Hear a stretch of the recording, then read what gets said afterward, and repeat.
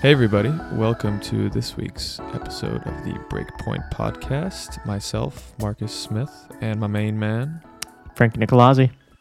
Frank, welcome to today's show. Even though you're the co-host, I still want to welcome you into my home. It's very nice to have you here. Yeah, let's pretend that we haven't been talking for like a solid 45 minutes before this episode began, but sure, man, whatever works for you. Hey, listen, we got to make it authentic for our listeners. So today we have part one of a very interesting series that actually Frank came up with, and I think it's a great idea, and I think that that's something that we should discuss more on this podcast, is a beginner series into tennis, because tennis is an extremely difficult sport to kind of jump into and really understand, and we want to simplify that process and kind of give viewers and those who are interested in the game kind of a gateway into the more complexities of the game, and so that next time the New York Open, Jesus, wow, that was a deep cut. Rest in pepperonis. Yeah, big time. Shout out to the Dallas Open for putting on a decent tournament, actually. But anytime, the U.S. Open is on TV or in person here in New York, or Wimbledon or something like that is on, viewers will actually kind of have an idea of what's going on instead of, why are they playing on grass? It's like, well, okay, we're going to explain why in this series. So the first episode we're going to do is basically a beginner's guide on how to watch tennis and what are the basic play styles. Frank, kick us off. What are the basic play styles? Basically, we're going to talk historically and also modern day and maybe what we're going to see in the future. But let's talk historical briefly to give our viewers some context. Yeah, so I think the story of tennis ultimately starts with one play style that dominated for, it's got to be like 75% of tennis history, which is the serve and volley. So what the serve and volley is it's quite literally the name. You hit a big serve, and then you immediately charge the net to close down the point, and you start volleying, which is when you hit the ball out of the air. This is the play style that dominated tennis from its inception up until probably the 1980s with Ivan Lendl, with some changes in between. But the players that you can think of for serve and volley would be somebody like John McEnroe is probably the best serve and volleyer, pure serve and volleyer of all time, my opinion. Stefan Edberg is another fantastic example from the 1980s and 90s. And then finally, maybe to a lesser extent, but probably the last of the serve and volleyers is Pete Sampras. You would very often see serve and volley at Wimbledon specifically. Any sort of faster court, you would see serve and volleyers, but now, not as much. It's effectively a really dead play style. There are some left, such as Maxime Cressy, who we talked about during the Australian Open, made a decent run, actually. And Jordan Thompson is another one that comes to mind that sort of plays like it. The other ones that probably like that kind of now are the big servers. So John Isner, Riley Opelka, they'll serve and volley on occasion. On like a grass court, something like that, they'll definitely serve and volley. But I think the biggest way that I would describe serve and volley in the context of today's game is if you watch any sort of Wimbledon highlights from even the early 2000s, late 2000s, you would see the front of the court by the net be completely, dirt, browned, like there's no grass left. Whereas if you look at the finals of last year, the front of the net is like still pretty green. Like it's completely fine because nobody really charges the net anymore for a variety of reasons. But that's how I would summarize the serve and volley. You got anything to add to that, Marcus? I do. And for those wondering why the serve and volley was the popular play for so many years is because of mainly the equipment, right? So tennis rackets started out as wooden rackets, which you've probably seen in like an antique shop or at some, if you're at a tennis club, they have it hanging on the wall. And wooden rackets had extremely small heads, which means it was extremely difficult to actually make contact with the ball in comparison to today's game where the rackets are much bigger. They were also substantially heavier, right? Wooden rackets way, way heavier. You just could not get the swing speed to physically hit the ball as hard as we do now, as well as the strings. We're not even going to talk about the strings, but it would not have been possible to play as like a baseliner back in like the 1950s. Exactly. So these players basically wanted to hit the ball as little times as possible to win the point. So, you would serve and you would go to net, which you could volley, which you didn't really need to swing at all. You would basically just punch the ball or touch it. And then from there, the point would basically be over. So that dominated tennis for so many years, and they started coming out with aluminum, titanium. They come aluminum? Did I just say aluminum? No, they didn't make aluminum. Did they make aluminum? No, I think it's just titanium. Just titanium, right? No, aluminum. Jesus, playing with some tinfoil. God.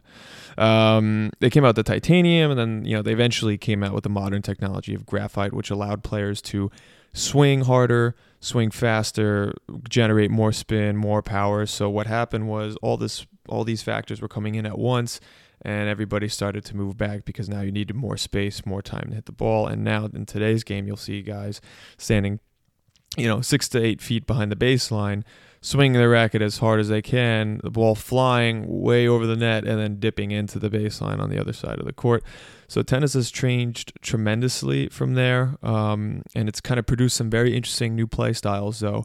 And the pioneers of kind of today there's basically two types of baseliners. You're either an offensive baseliner or a defensive baseliner, right? So sometimes an offensive baseliner usually somebody's got a really good forehand. Backhand's kind of constant, but it's really the forehand. They like to move into the court, take big cuts, really take the control of the point. You can think of a Roger Federer, who's more so of an all-court player, but he also has an aggressive baseliner. Oh, come on, Frank. He's an aggressive baseliner. Yes and no. I count him as different. I think of all around as a different play style.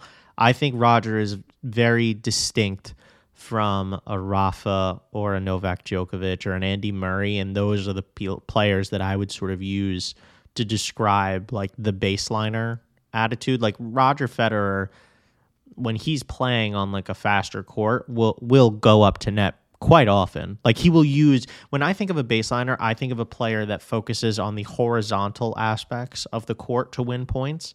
Whereas Roger is not only using the horizontal aspects, he does use the vertical aspects very much so. And that's why I would define him as an all-rounder. Whereas somebody like Novak and Rafa, and Andy Murray, who I think is like the perfect example of a defensive baseliner, they are almost entirely focused on the width, horizontal aspects of the court to win points. Yeah, what I meant is that Federer has aspects of a baseliner in his game. Now, Federer... Yes, absolutely. Yeah. 100% true. Yes. He's a whole different animal just because he's so talented and can do so many things like Frank just alluded to. But an offensive baseliner, you could think a la Alexander Zverev in today's modern game. He's an offensive baseliner. He likes to take big cuts out of the ball. But he's actually flipped.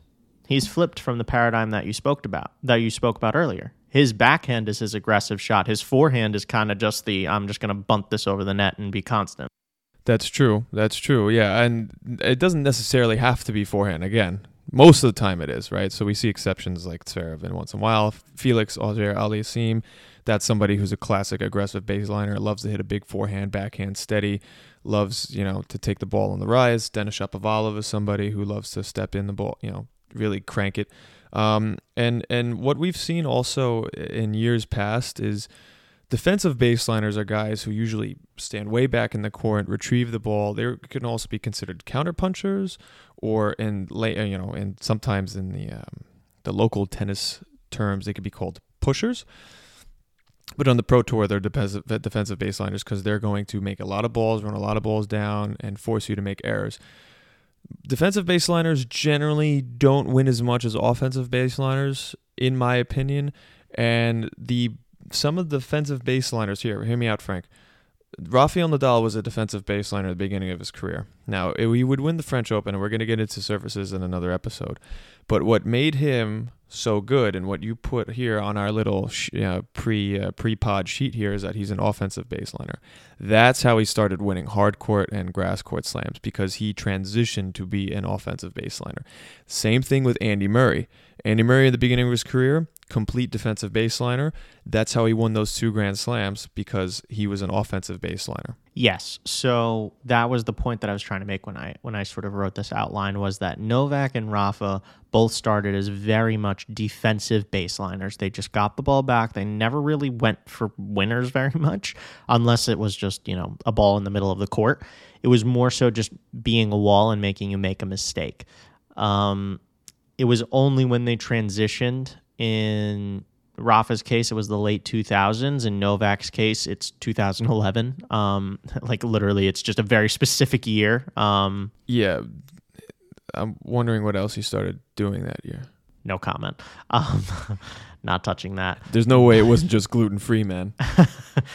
Yeah, I'm definitely not touching that. But yeah, Novak and Rafa stepped into the court more and began to sort of really transition their game to being much more offensive. And I would say now their games are both wildly more offensive than they ever were, but that's due to age, right? But the thing to mention here is that it has become more offensive, but they have kept their defensive capabilities, which has made them basically the best tennis players of all time, because when needed, they can be defensive baseliners, and they still have those skill sets that they had early on in their career. But they've been, what made them stand out in comparison to other players, that they've built this offensive baselining style, but they can still fall back to defensive baselining style when needed. And that's why those two guys are better defensive players than Federer. And that's part of the reason why they're considered partially, better than Federer, is because they do have that capability that Federer doesn't. Yeah. I mean, I disagree with that, obviously, but Wait, yeah, what part do you disagree with? that they're better than Federer. Really? We're not getting into this, but I do agree that they have a defensive aspect to their game that Federer does not, right? But I will also say this. Roger Federer, for a very large portion of his career, was considered the best offensive player in tennis and defensive player in tennis at the same time. The first player to ever do that, to ever really like define that scope of being like an offensive baseliner and a defensive player at the same time, was Roger Federer. Like Andy Roddick quite literally said that in the documentary as to like why the fall of American tennis, right? With Marty Fish. But discounting that for a second, yes, I do generally agree with the notion that offensive baseliners will find more success than defensive baseliners. I will say this though. Defensive baseliners, you're going to get many more consistent results. And I think that if you're a consistent defensive baseliner, you're going to be a top 20 player in the world. You may not win like tournaments, you may not win, XYZ, but you'll be a top 20 player. And I think that in order to really take that next step, you do need to become more offensive. However, the player that I think exists today that defies that paradigm that I just said is Daniil Medvedev. Daniil Medvedev is a defensive baseliner through and through. I do not think there's an ounce of offensive play to his game outside of one aspect. And what do you think that one aspect is? His serve, but I disagree with you. He is sneakily an offensive baseliner as well. Disagree, but I agree that it's the serve, right? Daniil's serve is so, and I think this is why Daniil is so incredibly good, is when we think of defensive baseliners, we're talking about guys like Diego Schwartzman or David Ferrer or Gilles Simon is another one that comes to mind. None of the three guys that I mentioned have good serves. They have like below average to average serves. Daniil Medvedev has one of the top, in my opinion, top 5, top 10 serves on tour and is playing as a defensive baseliner. So the reason why his style is so effective is that he's able to win points pretty quickly on his serve and conserve energy. And then he just devotes his entire physical fitness and like grindiness, if you will, to breaking down the opponent's serve. And that's why Daniil is so effective. Yeah. No, I mean, so I know where you're coming from with Daniil, is that he does, I think what I mean by sneakiness is that he doesn't if you just watch him, it looks like he's defensive baselining. But if you really look closely, he is an offensive baseliner in some moments, because he is able to, offensive baselining does not necessarily mean being able to whack the hell out of the ball for winners. He knows how to aggressively force himself with court positioning and the consistency and pace of his ball into the opponent's weakness in spots where they're uncomfortable. It's not going to be winners right off the bat. We're not thinking, so if you think offensive baseliner, maybe you're thinking a la Nadal, where he just cracks forehand winners, Federer able to crack forehand winners, Djokovic able to just step in and just kill any ball basically from both wings. Medvedev is not going to do that, but he is, in a sense, not your traditional offensive baseliner, but he absolutely has those capabilities, because if he was purely a defensive baseliner, he would not be winning Grand Slams. No, I hear you. I think Daniil, when he wants to, he can be very sneakily offensive, like you said, but I do think of him as the archetype of a defensive baseliner. If I was going to pick anyone on tour today who is like the definition, like a top level player that's in the definition of a defensive baseliner, for me it is Daniil Medvedev. And I also want to point out two historical players that are the foundation of the baseliner play style, and that is Bjorn Borg and Ivan Lendl. Both of those players were the first two effectively to really stay back and play as baseliners when they were using equipment that was just simply not made for what they were doing.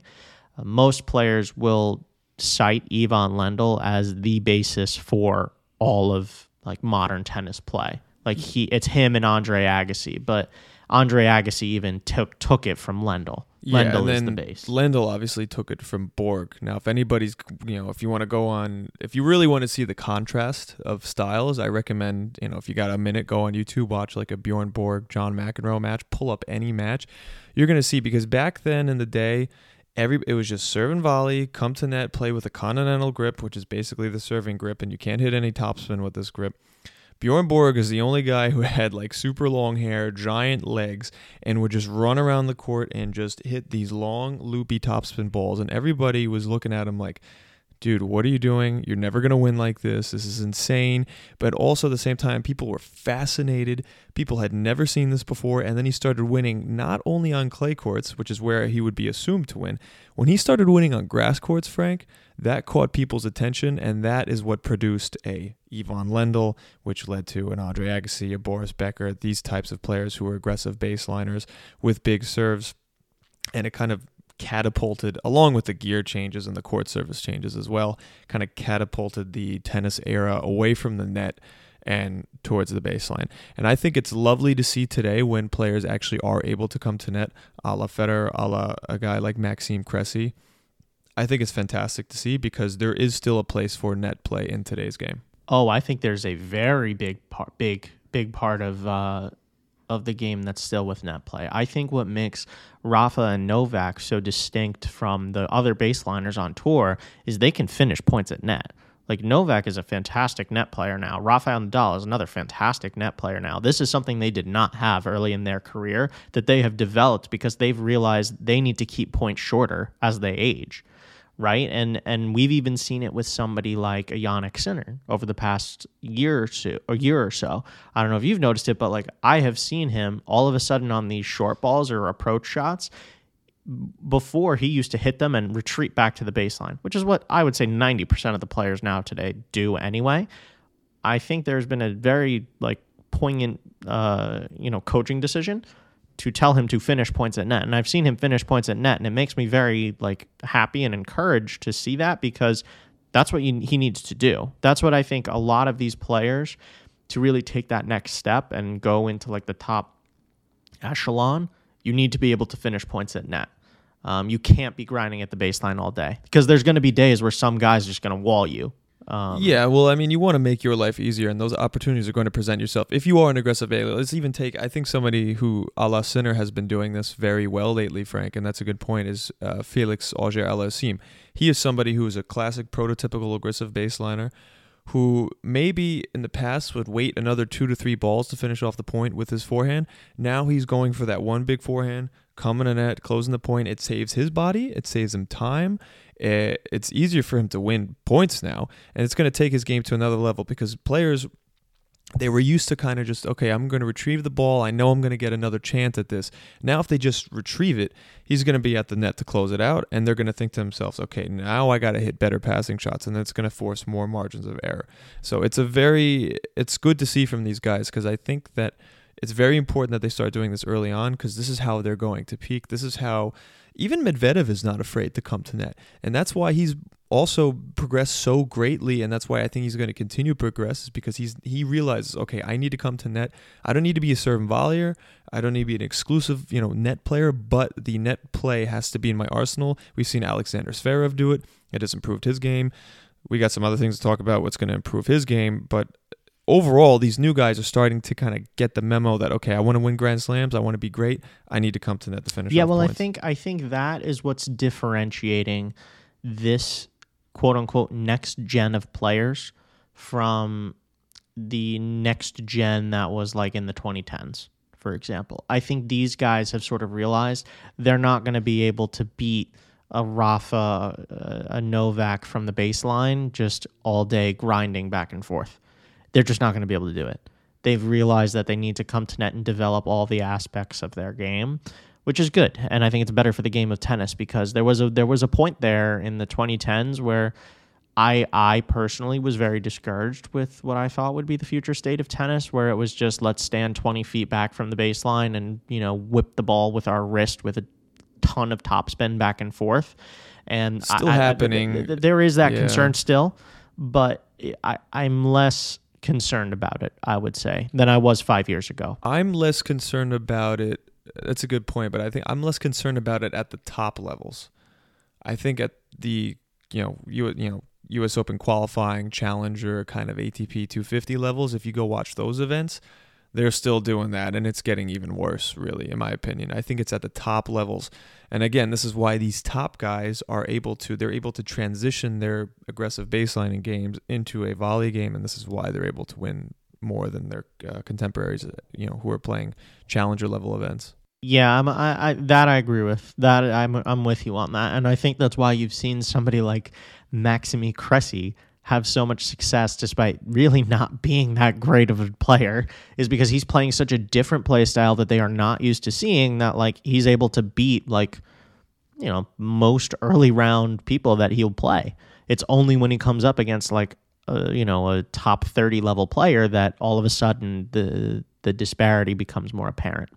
But let's move on to what I view as the last play style, and it seems like you may disagree with this, but I think of it as the all around / variety sort of play style.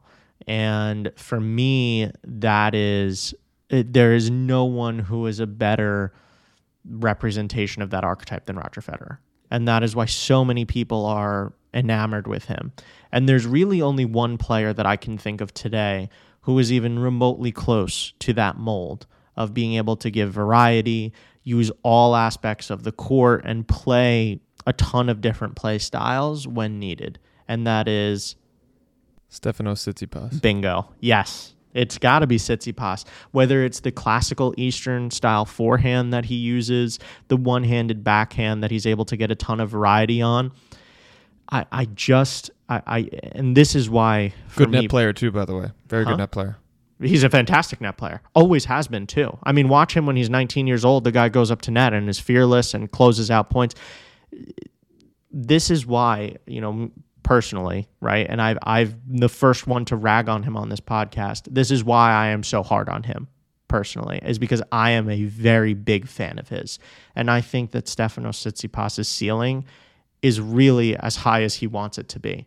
If this guy focused on certain aspects of his mental game, I actually don't think there's much to fix on the court. I think it's just all mental with him. If he fixed the mental aspects of his game, I truly believe there is a Novak Djokovic-like switch that could happen for him in terms of like when Novak fixed his the mental aspects of his game and tweaked some of the on-court things as well with the serve and everything that happened in 2011. And the supplements he was taking. No comment. I think we could see a player that could really reach an all-time level of domination, right? Maybe and by domination I don't mean like he's going to win 20 Grand Slams, but do I think that he has the potential to be a guy that wins 10 plus? Yeah, I do. I think he does. Absolutely. Like the game is there. He has the potential on every surface, hard, grass, and clay, to be competitive. I mean, we've seen the guy get to a Roland Garros final and clean up at Masters 1000s, by the way. We did that last year. His game itself, the variety aspects of it, perfect for grass, especially in comparison with everybody else that's out there right now. And on hard courts, we just saw the guy get to the semifinals of Australia again, right?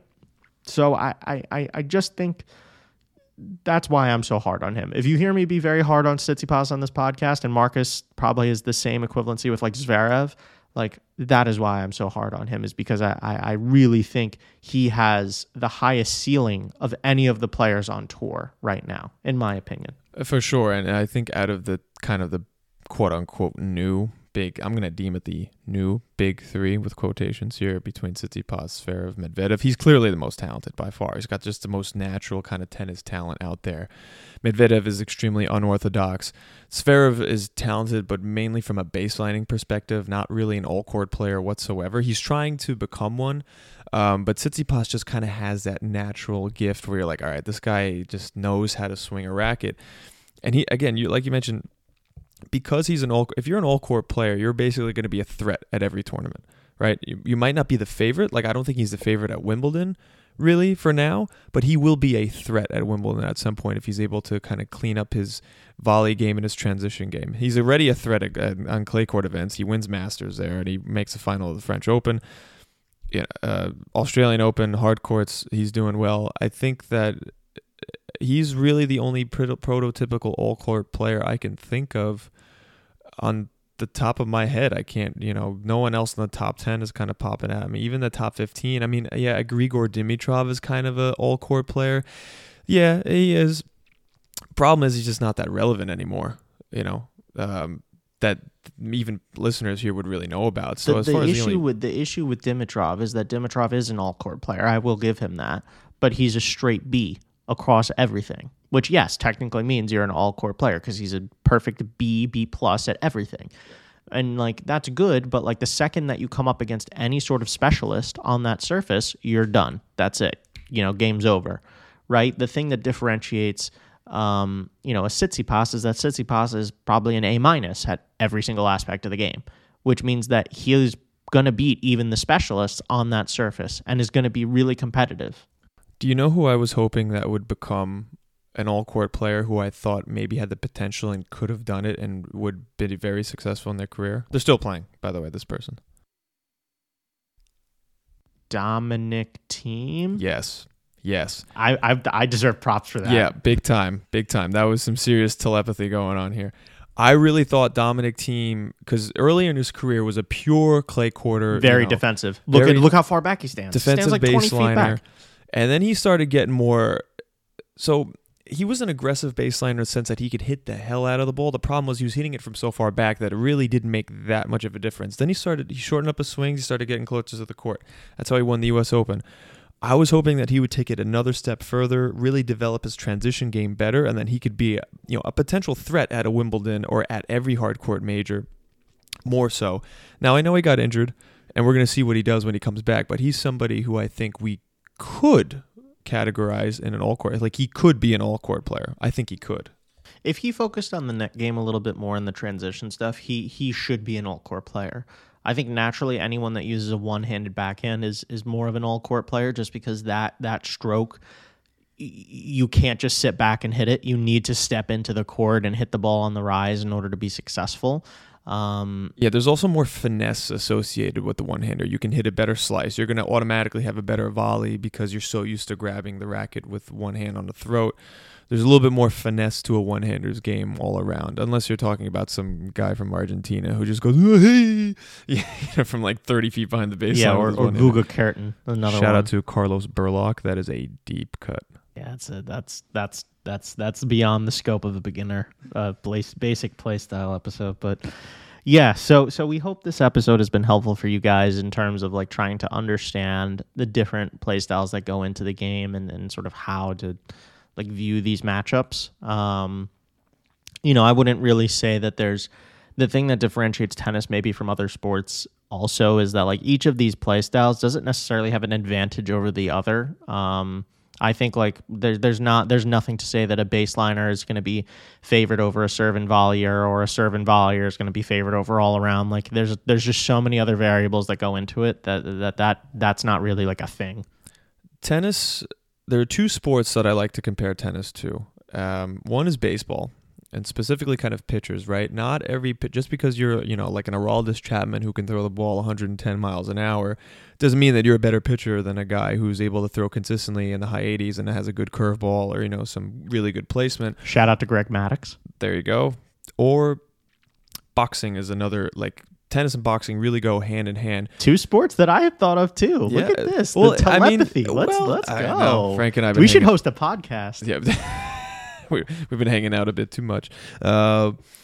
But seriously, boxing, you have your classic counterpunchers like a la Floyd Mayweather, who goes for technical knockouts, not really looking to go for a big blow. And then you've got guys like, Mike Tyson, who are just, I'm coming swinging. I don't care what happens. And there are some good all-around boxers too. I can't really think of one right now. Can you think of a good, like, all-around boxer? I guess Muhammad Ali. Yeah, I guess a good all-around kind of guy. None of them they just happen to be so good within their specific craft. That's what made them so special. But no style is specifically better. And it's really interesting when you get, the aggressive baseliner to play the defensive baseliner, because you are like, okay, who's going to win this matchup today? Or the all-court player playing against another all-court player. That's something that's really interesting too. I think when Tsitsipas plays like a Grigor Dimitrov or even a Federer, it gets pretty creative out there. Yeah, I mean, listen, I think the two matchups that if you want to see two distinct styles at play, here's the two matchups that you watch. One, John McEnroe versus Bjorn Borg. And two is in the late 2000s, Roger Federer versus Rafael Nadal. Those two, that's going to give you all four of the play styles that we just covered. John McEnroe for serve and volley, Bjorn Borg, some sort of baseliner, probably offensive baseliner, but like that wasn't really a thing back then. It was just baseliner. Like he literally invented it. 3 would be Roger Federer for all around, and then 4 would be Rafa for defensive. But that was him at his defensive baseline best. So if you watch those 4 guys, you're gonna get the full scope of what tennis is, what the matchups are, what the play styles are. It's going to be very distinct for you to see. Now there's a little bit more, blurred lines that go on, but that's going to be an entirely separate topic for another episode. But we hope you guys have enjoyed this one, and be sure to hit us up on Instagram at Breakpoint Podcast 7 on the gram. Be sure to send us a carrier pigeon to zip code 11361. We also take faxes if you send it to the local Staples as well. Yes, and we're thinking about getting a P.O. box at the USPS store. Please message us or DM us if you want to be on the pod. I actually got a couple of requests recently, and we're happy to have folks on.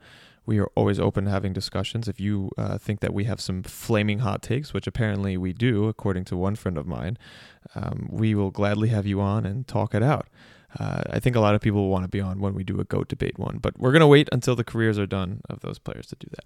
Anyways, guys. We're not doing a GOAT debate one anytime soon. No, not anytime soon. Anyways, guys, thank you very much, and we will see you for part 2 of the Beginner Tennis Series podcast. Actually, it's part 3. We did part 1. We did part 1 was how to watch a tennis match. This was part 2. Oh. Yeah, part 3. Jesus, thank God I have Frank here. All right, catch you guys next time. Thanks for listening.